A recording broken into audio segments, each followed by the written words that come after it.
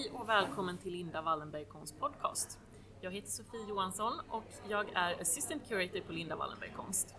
Mitt emot mig sitter Linda Wallenberg och Patrik Karlström som är en av konstnärerna i utställningen Ur aska.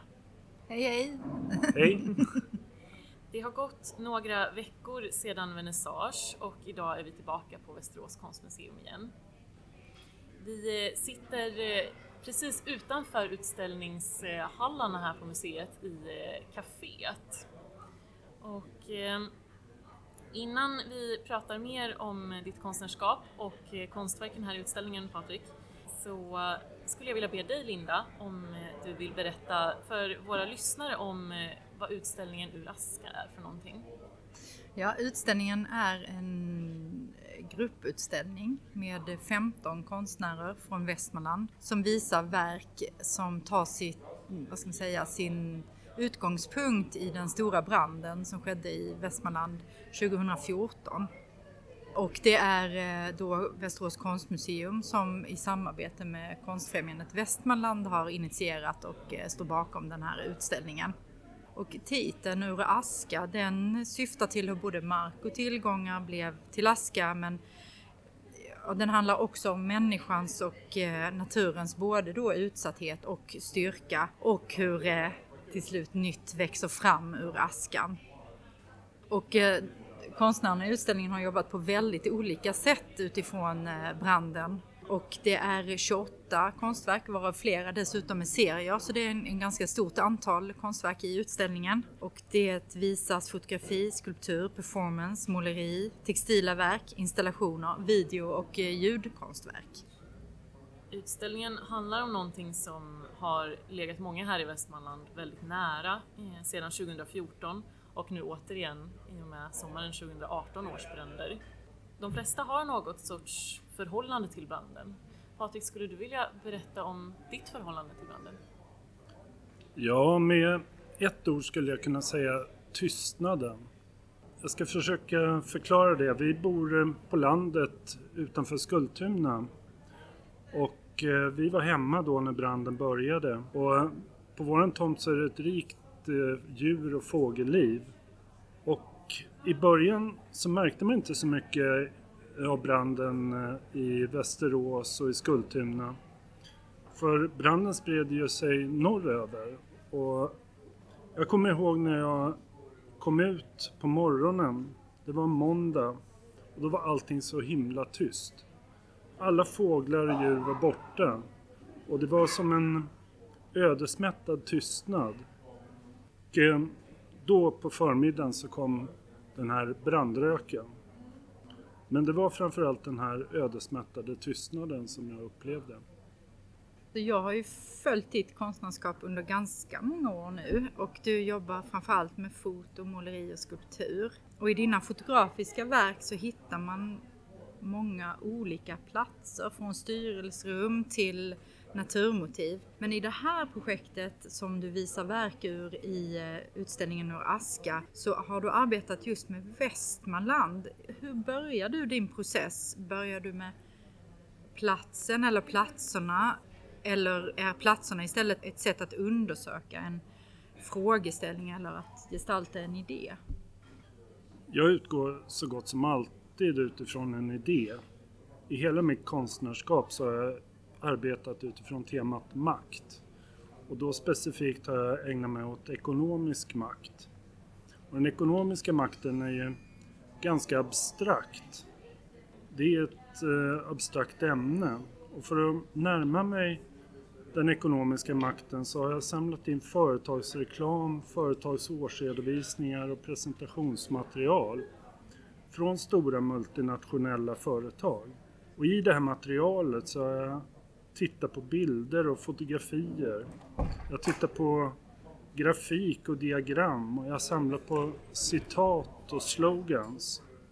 Så till exempel när jag åkte runt i Sverige och fotograferade vattenfall så var ursprunget egentligen bilder som jag tidigare sett i årsredovisningar. Vattenfallet var ju väldigt tacksamt att använda som en symbol för kraft och energi.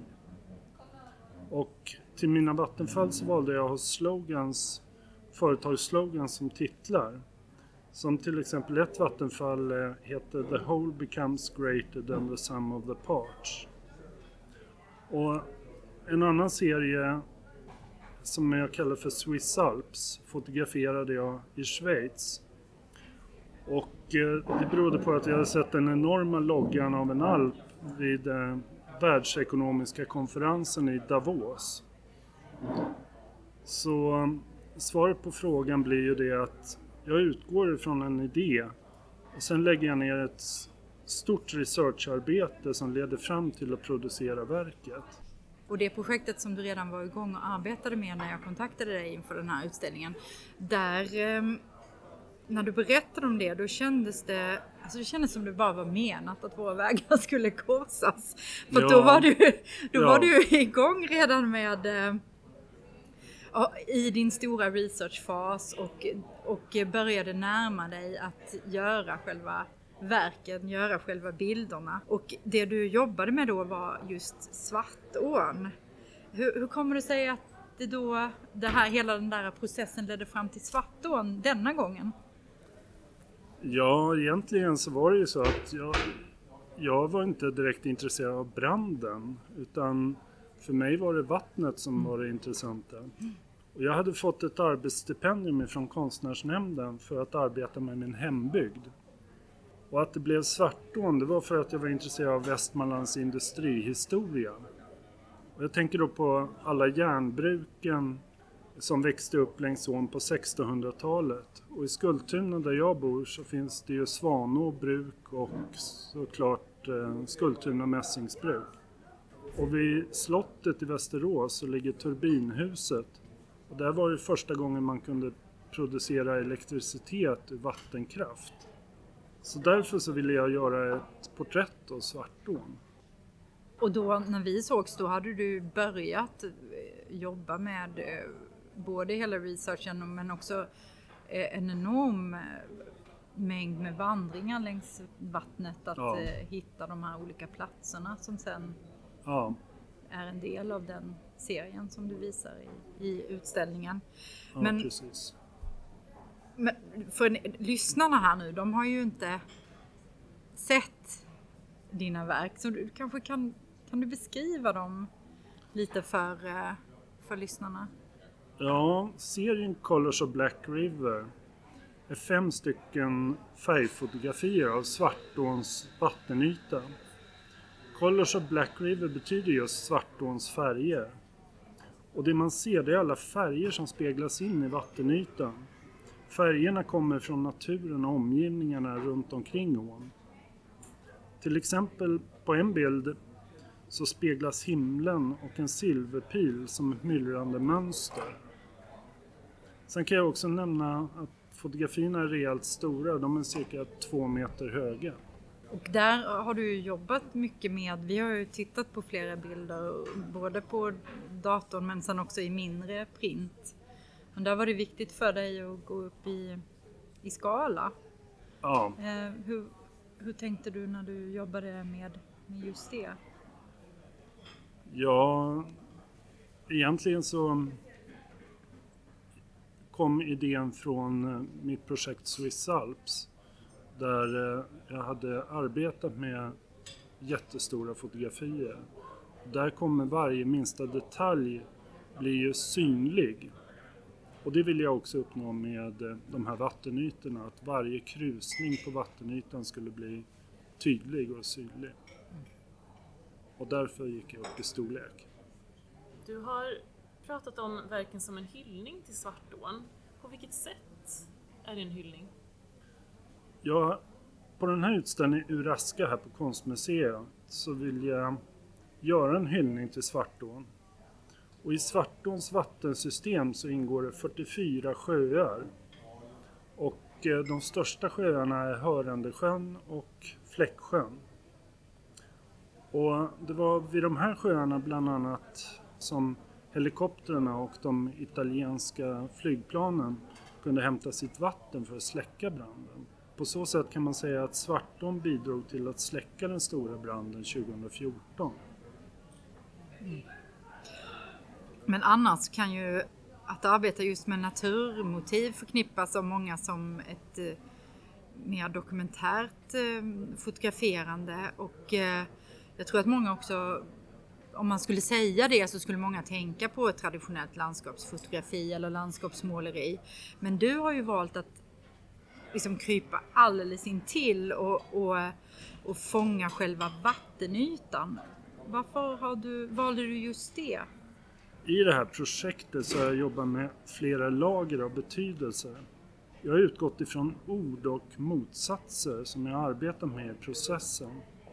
Det är ord som yta och djup, historia och framtid, helhet och fragment, transparens och opacitet, reflektioner och speglingar och även vad som är abstrakt och vad som är konkret. Jag tycker också att det är någonting man kan fundera över i samhället i stort idag också. Mm. Men det tycker jag är intressant. Du nämnde tidigare när du beskrev verken att man kunde se en silverpil anas i något verk och sen i nästa verk så är allting kanske än mer upplöst och man ser egentligen inte någonting tydligt som framträder ur ytan. Men du berättade också just att ytan och djupet är spännande på det sättet att det är rent tekniskt svårt att fånga vattnets yta. Kameran vill ju fokusera på det den ser, men du har tvingat kameran att fotografera ytan egentligen om man ska förenkla beskrivningen. Jag tycker att vattenytan är betydligt intressantare som bild än speglingarna som sådana, himmel och träd och så vidare. Jag ville ha fokus på vattenytan och inte på omgivningarna. Mm. Och rent tekniskt för att lösa det så måste man fokusera på vattenytan på om man hittar ett löv eller någonting på vattenytan så att man kan ställa skärpan. Mm.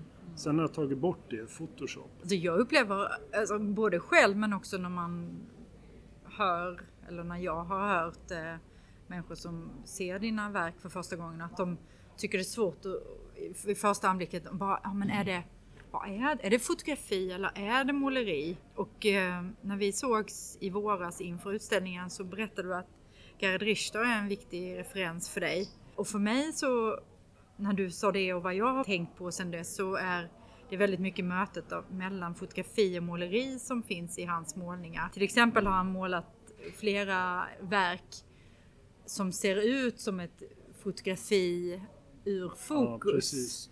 Ja, så för mig så associerade jag det till dina verk.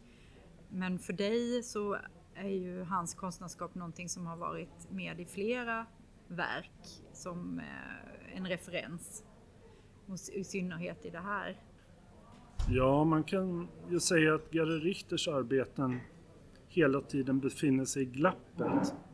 Han målar av fotografier, gärna banala bilder från dagstidningar. Och så målar han i fotorealistisk stil, så på håll så kan det se ut, man kan inte se om det är fotografi eller måleri.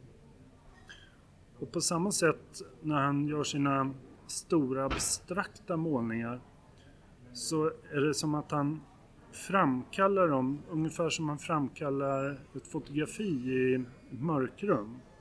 Fast han använder lager på lager av färg som man skrapar fram. Man skulle kunna säga att Gerhard Richter gör målningar av fotografier. Men mina fotografier ser ut som målningar. Under vårt samtal här i kaféet så jag sitter så att jag har ögonen mot entrén till utställningshallarna här. Och jag har sett hur människor har gått fram och tillbaka in och ut till utställningen. Och jag undrar, vad hoppas du att besökarna får med sig av dina verk när de går härifrån?